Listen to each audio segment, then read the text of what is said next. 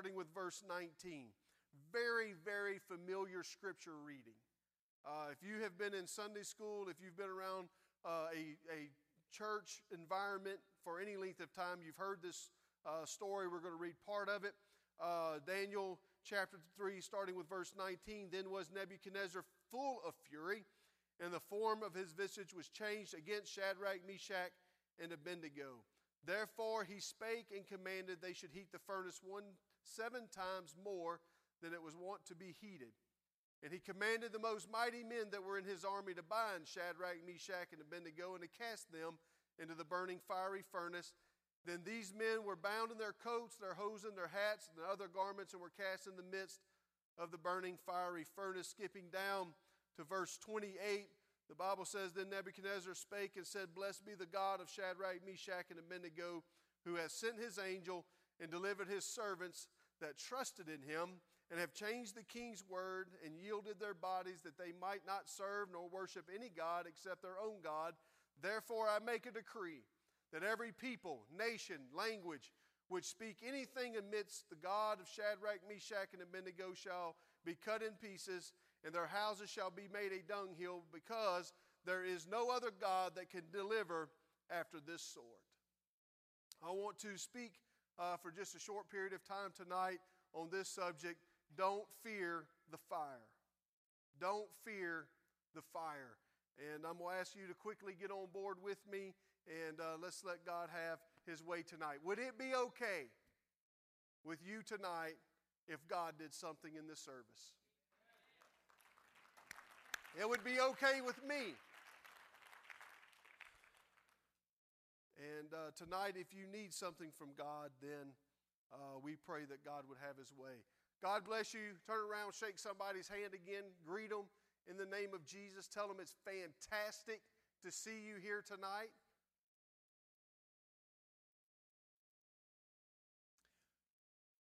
When I was a kid, if my mother was here, she would confirm this testimony. When I was a kid, I had one thing that was my favorite thing to do. It was my one favorite thing to play with, and it was fire. That is a true story. I loved fire. In fact, I still love fire. You can't build a fire big enough or hot enough for me. If I can build one, I will feed stuff into it all day long just to watch it burn. As part of my childhood fascination with fire, I was caught by my mother when I was about 6 or 7 years old. It's amazing how kids think. Now, all of us have been kids, and most all of us have been around kids or have had kids, and it's amazing how we think. Teenagers are still like this. They're dumb. I know I just got the whole look over here, but it's true. Kids think that mom and dad are stupid. And they think that mom and dad falls for all of their lies and falls for all of their stories and all of these things that they try to hide. Has anybody had a kid try to hide something from you? You know full and well what they're doing. Now, sometimes the parents don't respond or react to it, but you know what the kid's doing. But the kid thinks they're hiding. At about 7 or 8 years old, I found the best gift I could get: matches. And so I went to my bedroom, I went into my closet, and I shut the door so I could strike all these matches. I'm hiding. Mom will never know. The smell will never go throughout the house. She'll never find out. I was dumb. So it became part of my task at my house. We lived way out in the rural part of Missouri. We didn't have garbage men, so to speak, so we burned our trash. That was my job every day. Gather up the trash in the house. When I would get home from school, I would go out and burn it. I hear old-timers talk about when they got home from school, they had to go milk the cow and feed the goats and slop the hogs and pluck the chicken and whatever else. I had to go burn the trash. I love fire. And over my lifetime, I can't tell you how many things I've burned. Some things were good. Some things were bad. Some things shouldn't have been burned. I can tell you what a shotgun shell does in a fire. I can tell you what a bucket of gasoline that hits a fire, I can tell you what it does. I've learned some things from experience.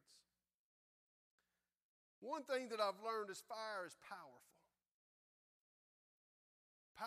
Fire is a very powerful force. We have a number of people in here tonight that work at Exxon.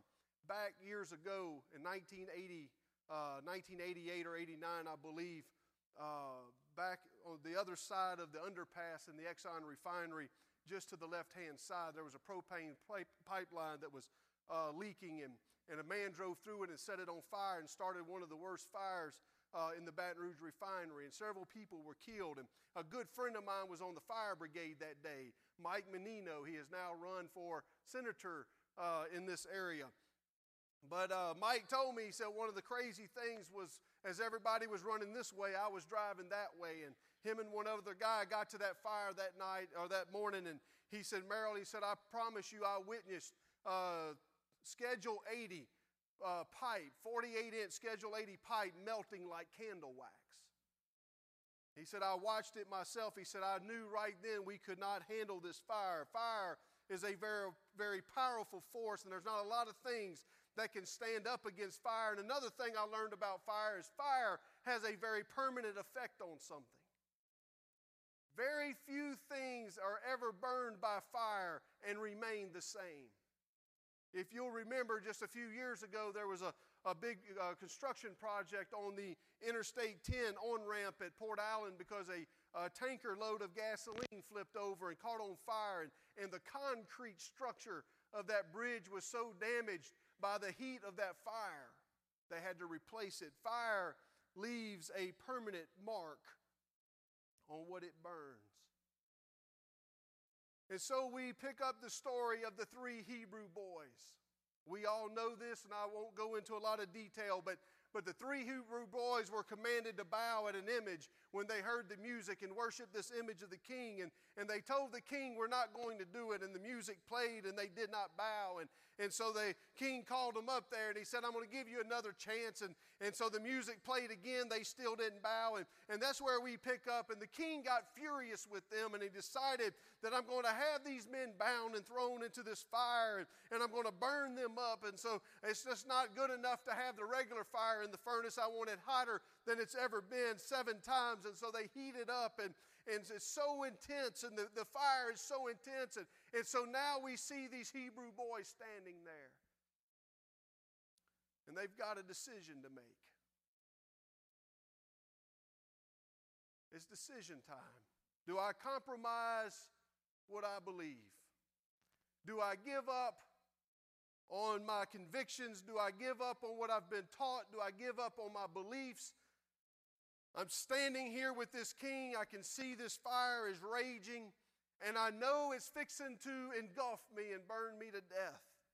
And there's nothing I can do to stop it unless I give up everything that I am. My integrity, my character, everything that I am, I'm fixing to give it up in order to save my life. Or do I hang on to the relationship I have with God and face a very uncertain future? If you put yourself in this position, their future wasn't bright.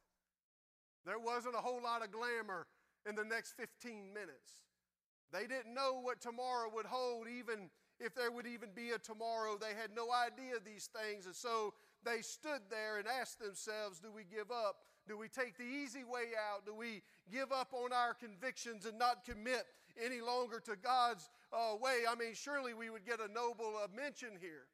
We would get an honorary degree here that, you know what, they stood up to the king twice. Pretty good. Better than anybody else did. So I'm pretty special. I wouldn't hardly blame them. Looking at what they were facing, I wouldn't hardly blame them for wanting to give up. This past Sunday morning, during the message, there was a message in tongues given, and there was no interpretation. And for those that were here, remember that. And then a person in our church came up and gave a testimony. And Brother Murphy made the comment that he believed that the testimony was the interpretation of those tongues. And the basis or the main part of that testimony was this fear that grips people to repent of this spirit of fear, to get past it, to move past fear. And tonight I'm speaking to just a few people here tonight. Probably everybody here won't get it, but I want you to understand. I want everybody to listen just in case it's for you. But as grace begins to move, Brother Murphy has gotten up over the last several months. We've put out vision statements. We've seen, he's talked about it. We've started engaging these things. There are some that are looking at the future with uncertainty. It looks like something you don't know if you want to do. We stand kind of somewhere at the same place that the three Hebrew boys stood. Not whether we're going to compromise and understand where that illustration is going. But we're looking at tomorrow. That God, if I sell out, that God, if I commit, God, if I give everything I've got, if I give you my time, if I give you my effort, if I give you my money, if I give you my intelligence, my intellect, my ability, my talent, my skill, whatever it is, God, the future I don't know about it. I don't know where it's going to wind up. I don't know where I'm going to end. If I've engaged a Sunday school class, I don't know where it's going to end. And so there's some tonight that don't seem to be wanting to move a little bit. And it's a spirit of fear that has gripped us. It's gotten a hold of us, and we're scared of what tomorrow holds. We're scared of tomorrow. And so much like the Hebrew boys, we look at tomorrow, or we look at our future, and it's a little bit scary. There's a fire there that doesn't seem to be too welcoming, as I imagine it would not be.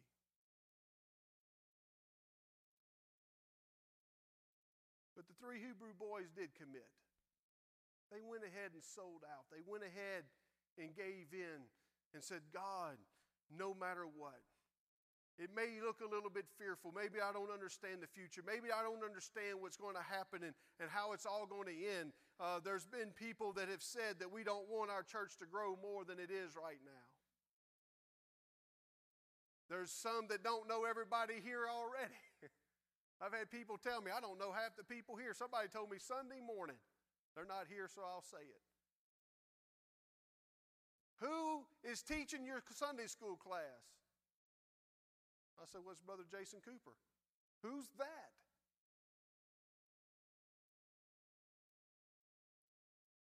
I know that sometimes things look a little bit scary, and when we tell you that we're going to send food to Central Middle School, I hope they don't call me, and we're going to do these things, and we've talked about these things.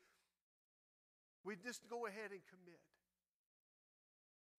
When it comes time to teach a Bible study, go ahead and teach the Bible study. When it comes time to be a part of care groups, go ahead and be a part of care groups. When it comes time to invite people, to witness to people, to talk to people, go ahead and do it. Go ahead and commit.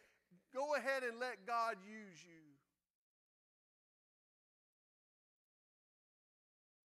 We usually, in this story of the Hebrew boys, we usually say that the fire, and I've heard this all of my life, is a test. Well, we're going through the fire. It's a test from God. No, it's not. I know that gold is tried by fire. I know that scripture. But in this case, the fire was not a test. What was the test? Somebody can figure it out. Come on. Would they bow? That's the test. They passed the test. Your future, the fear of your future, that's not the test. Will you commit to God? Will you do what God wants you to do? That's the test. The rest of it's the easy part. Well, I don't know, Brother Merrill. I'm telling you, it's okay. Well, the Hebrew boys saw the big fire. What about that? Guess what happened in the fire?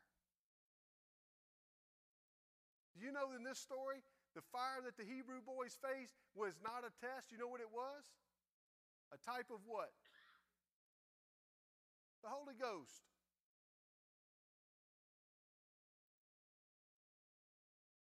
Y'all are looking at me like, maybe, am I making sense? Does anybody understand that this is a type of the Holy Ghost? No, I don't know how that's going to be the Holy Ghost, Brother Merlin. Let me tell you about it. What happened to the Hebrew boys when they were thrown in there? First of all, they were bound when they got thrown in there, but what happened? They were delivered in the fire. Ain't that amazing? They found what in the fire? Who else was there? God. The presence of God, the Spirit of God is in the fire. So they found God in the fire. They weren't hurt in the fire. The men that threw them in the fire were destroyed or killed. Their enemy was destroyed by the fire. The things that bound them were destroyed by the fire. Everything that held them captive was destroyed by the fire. They were blinded by the fire and they couldn't see out. The king could see in and see them with the fourth man. But nowhere does the scripture say that they looked out on the kingdom and felt compassion on those people or pity. They didn't look out and wasn't afraid of the king anymore. They're walking around in this fire talking to God. They've been delivered. They've been set free. They're not hurt. All of their worries are gone. All of the problems are gone. The king can't get them anymore. He's definitely not coming in there after him.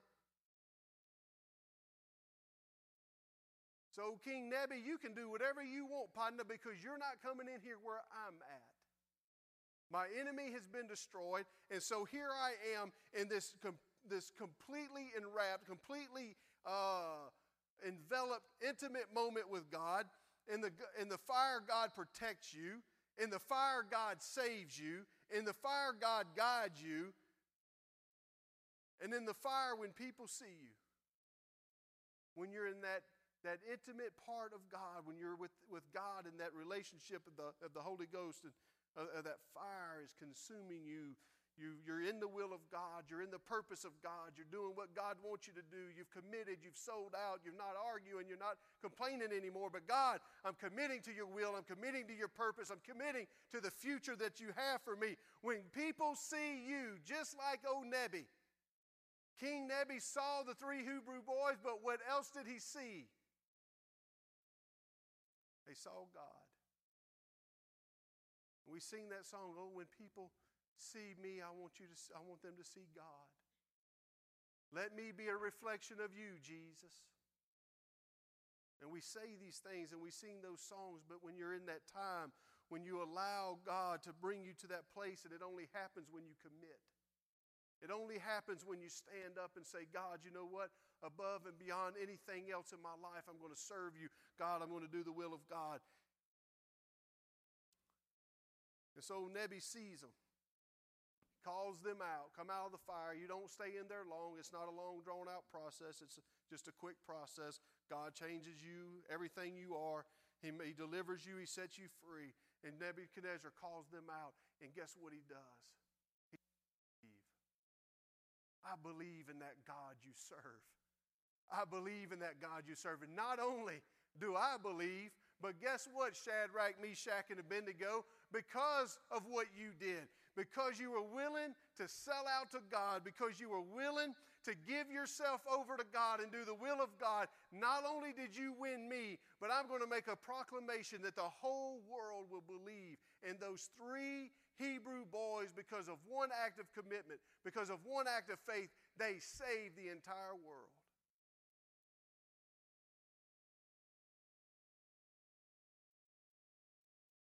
What could we do as grace if we would sell out? What could we do if we would really commit? I know it's not popular. I know, boy, if you could see, I know what Brother Murphy talks about. Sometimes if I could just get a picture of the way you're looking at me, it is hilarious. What could we do? In Acts 2, 1 through 4, again, another very familiar scripture reading. The Bible says, in the day of Pentecost was fully come, they were all with one accord in one place. And suddenly there came a sound from heaven as of a rushing mighty wind, and it filled all the house where they were sitting. And there appeared unto them cloven tongues like as a fire, and it set upon each of them. And they were filled with the Holy Ghost and began to speak with other tongues as the Spirit gave them utterance. Where the Hebrew boys were cast into the fire to find God, to find deliverance, God now puts the fire in us.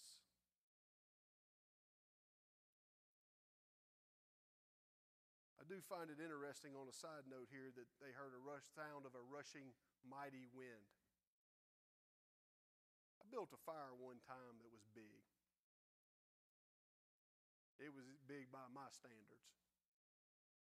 It was a brush pile out in the middle of a pasture. It wasn't going to hurt a thing. Anybody know what lighted pine is? Few people know what lighted pine is. There was a man named Cullen Foster. He had lived on this piece of property, was a dairy farmer literally all his life.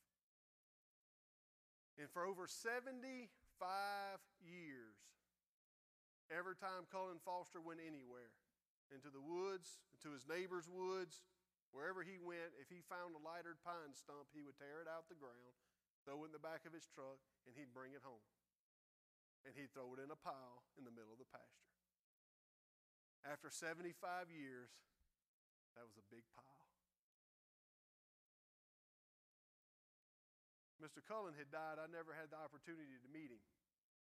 But his wife asked me one day, she said, "Merrill, would you do me a favor?" I said, "Yes, ma'am."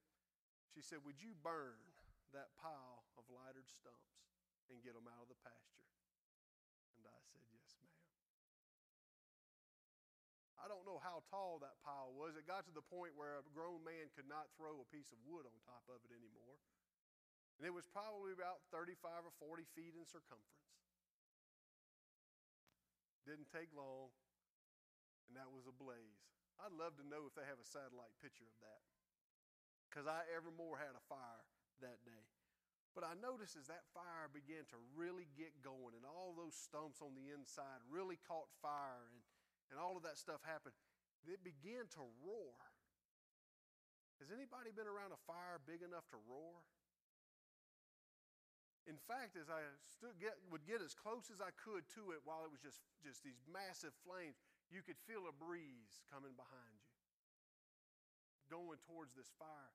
And it dawned on me that that fire is consuming so much oxygen, and it is sucking that hard that it actually begins to cause a roaring sound to feed the fire.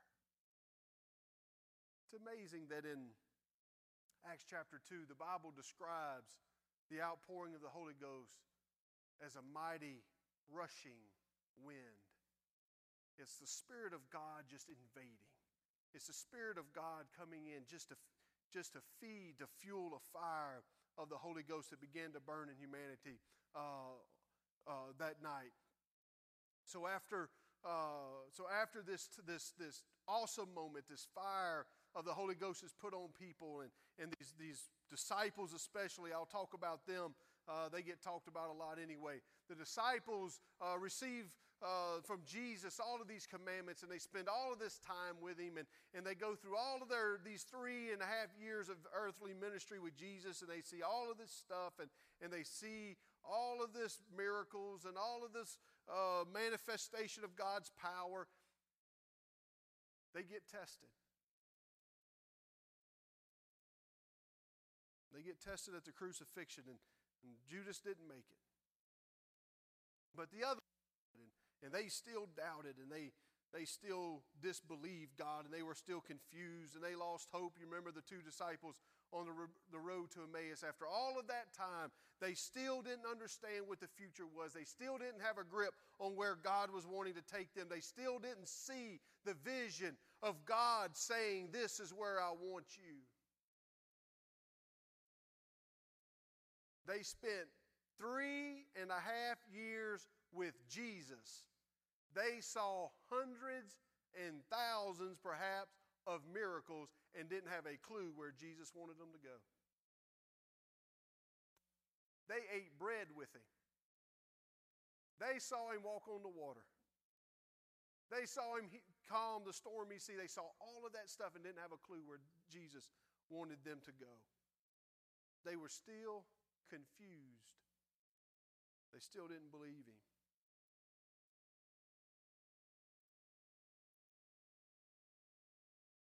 But the Bible does not record after the day of Pentecost. They were tested. They were tried.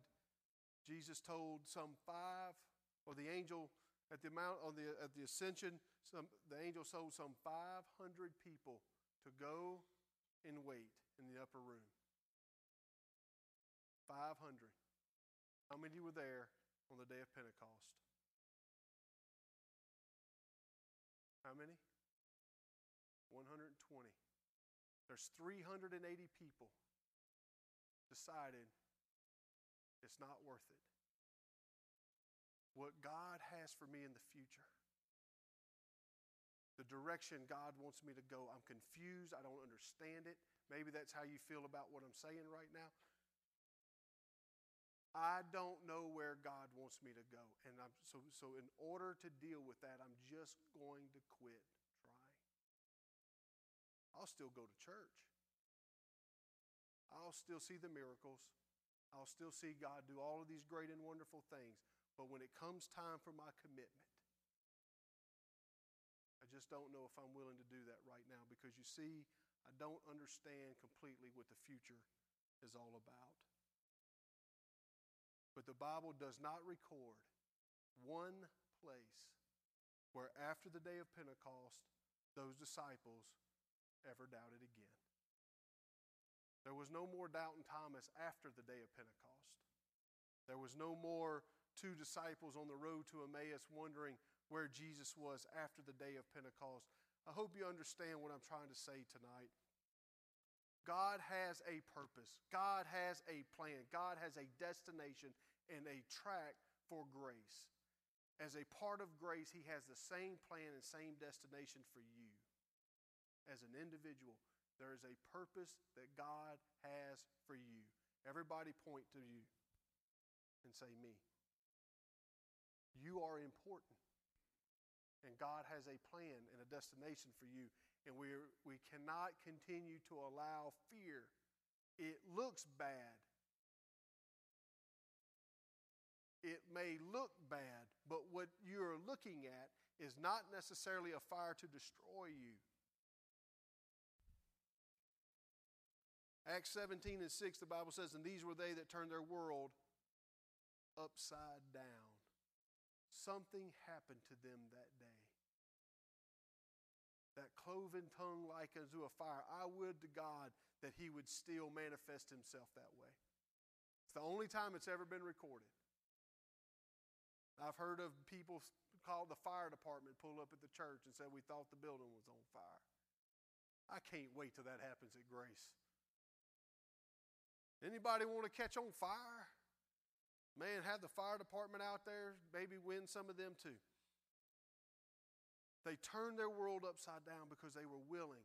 They went through the trial, and they were willing when they looked at their future to see not something that was scary and not something that was uncertain, but they saw the power of God. It's there. It's in that uncertainty. It's in that place where you're not sure that you lean the most to God, and that's where God can do the most for you, and that's where God can deliver you, and that's where God can heal you, and that's where God can bless you. We've laid out plans for revival and growth. God has laid out a challenge for us. Every person here has been challenged by the Spirit of God, and it's up to us whether we accept that challenge or whether we bow down or allow others to influence us because of an uncertain future. I know sometimes it seems hard, and sometimes we're busy, and sometimes it costs too much, and sometimes we simply just say, I can't do it. But yes, you can. Yes, you can. If you want to. Remember Brother Alan Oggs. He used to preach a sermon. He wrote a book about it. It was incredible. You got to have a want to. Anybody ever heard that sermon? If you haven't heard that, you ought to find it. I guess I'm sure it's on YouTube or somewhere. Read his book.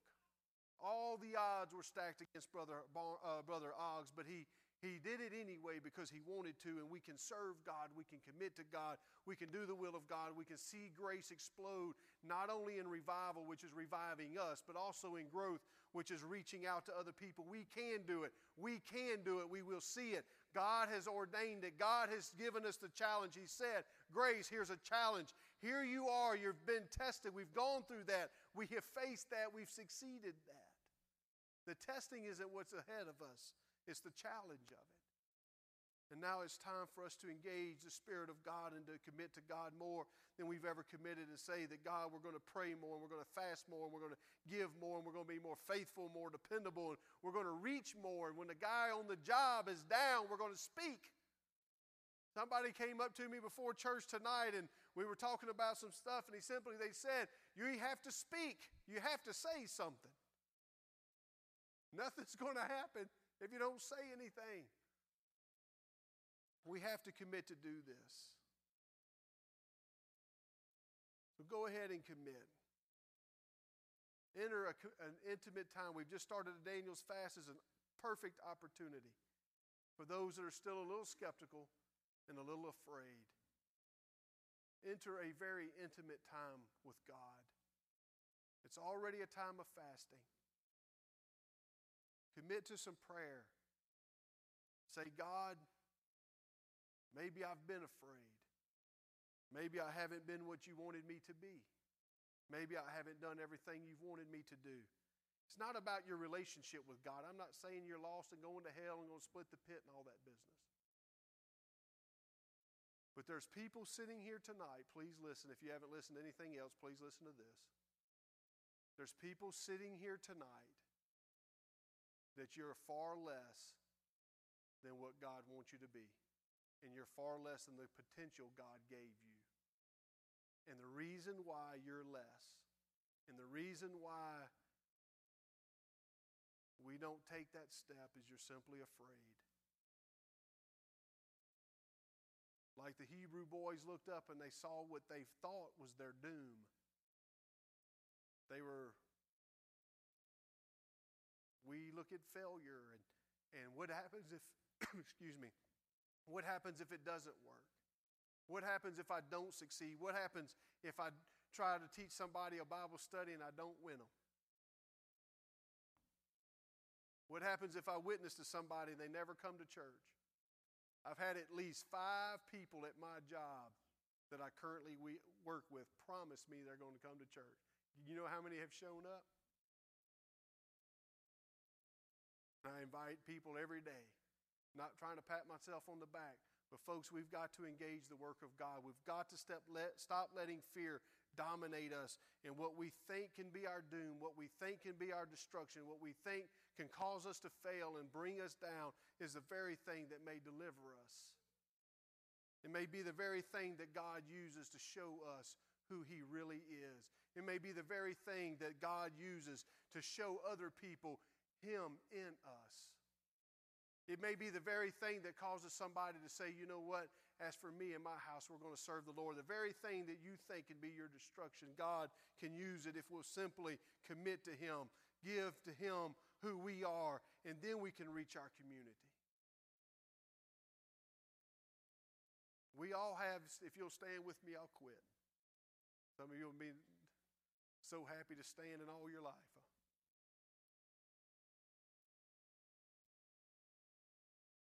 But we all live in a world. We all live in the great big earth. We all live in the United States. Most of us live in Louisiana. I guess all of us do here tonight. All of us live in the Baton Rouge metro area. But we also have our own world.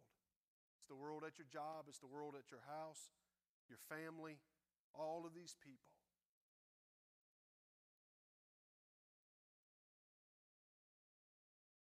There's some of them we need to reach.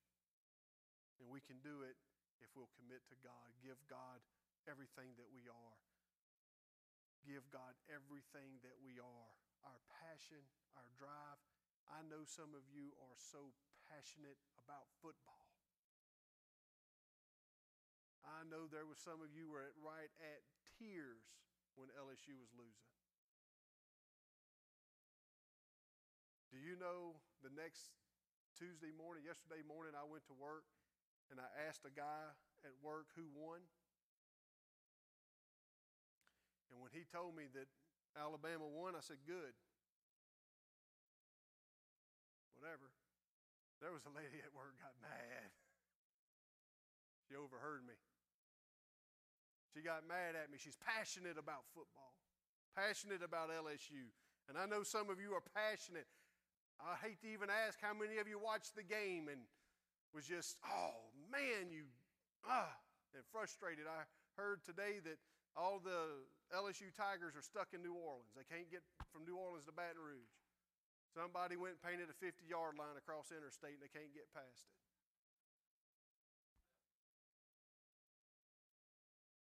For those that watched the game, maybe that means something to you. I got somebody else getting mad up here. We get passionate about these things, and I'm not against it, whatever. But can we take some of that passion, can we take some of that drive and some of that motivation and steer it and gear it towards God and the work of God and the things of God, and let's see people's lives impacted? Can we see people's lives changed? Can we see alcoholics recovered and drug addicts recovered and broken homes put back together and broken lives mended? We've seen God do so many of that in so many people that is sitting here tonight. We've seen God do it for you, but there's other people around us that the same things are happening, and if we can get past ourselves and our fear and gear some of that passion towards other people, at least invite them to the house of God.